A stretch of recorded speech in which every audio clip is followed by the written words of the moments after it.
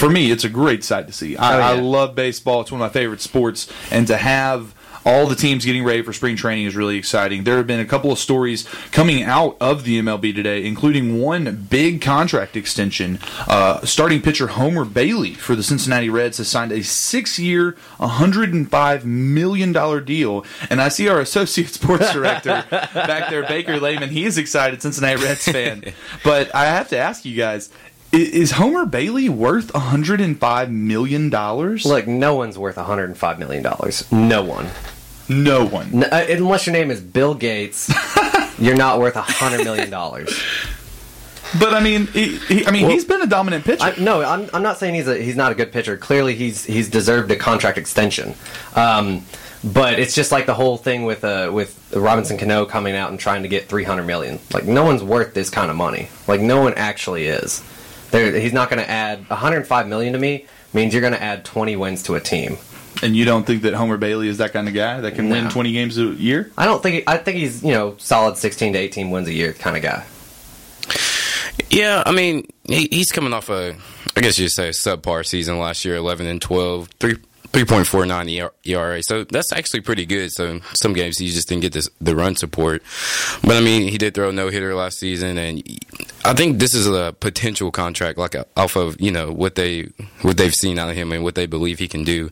And I mean, I'm okay with it. They locked him up for 6 years, and they just want to keep him. But he's a good pitcher. I wouldn't say he's like a great pitcher, dominating pitcher, but he can do some good stuff. I mean, here's my thing, and I'm just going to say this as a conspiracy theory. I think they gave him this deal because of that no-hitter. I think when a pitcher gets a no-hitter and then goes on to not just crash and burn in his season, I think the staff, the fans remember it. The fans remember that no-hitter, and they're going to say, hey, lock him up. He can throw a no-hitter any time in the fans' minds. So I think that this was kind of, okay, we need a fifth starting pitcher, so let's go ahead and lock up Bailey, because he did throw that no-hitter one time, and I guess that was cool. Once upon a time. That one time he did that.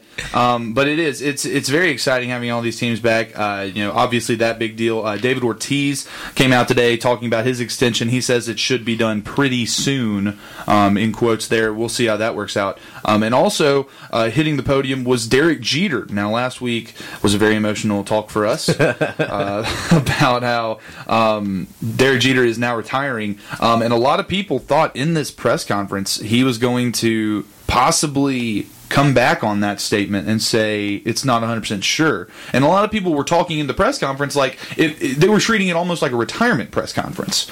And he wanted to make sure that it wasn't thought of that way.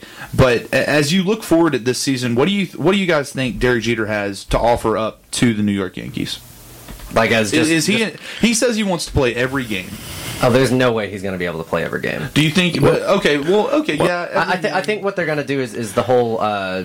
They'll do. I've seen it done before where they don't force players to play day games or games that like right after a long trip, and I think that's kind of how they're gonna treat the Derek Jeter situation, because let's not lie, he is getting up there in age, coming off of injuries. Yes, this is his last year, and it would be great if he started he will most likely start every home game, and I at least know that. So I don't know what you're actually going to expect out of him. It's more or less, I think, just a solid season, like not top 5, but top 15. Yeah, I think he's in for a good season, and I mean, yeah, he only played 16 games last season because of injuries, but I think he has the potential to play a lot of games this season, barring those injuries. And, I think they'll try to keep him as healthy as he can. And he may take some days off here and there. But, I mean, let's not forget, it was only 2 seasons ago where he had one of the best seasons of his career. I mean, he played, almost at an MVP level. So, I think he's in for a good year this year. His final year. And see, guys, and I have this stat here from ESPN Stats Info, tweeted it out this morning. And here's just to show you how important Derek Jeter is, how great of a player he is. Derek Jeter has played in 2,602 games in his career, all for the Yankees. The New York Yankees were mathematically eliminated from the playoffs in only one of those games. So in 2,601 games, there was still a chance that the Yankees could make the playoffs. Wow. In only one game, it was September 26th, 2008 at Boston, they were technically eliminated. And that's to show you just how great he is for this team as a whole, I think.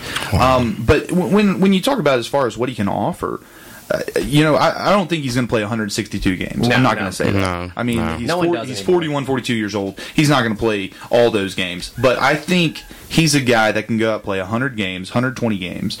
And Brendan Ryan is right behind him, ready to take his spot whenever he needs. He even said he acknowledges that he's going to get booed when he comes in for Derek Jeter. But that's expected because, I mean, he's not the captain. But I think Derek Jeter, here's an article on ESPN New York. He says he's the number 5 Yankee of all time.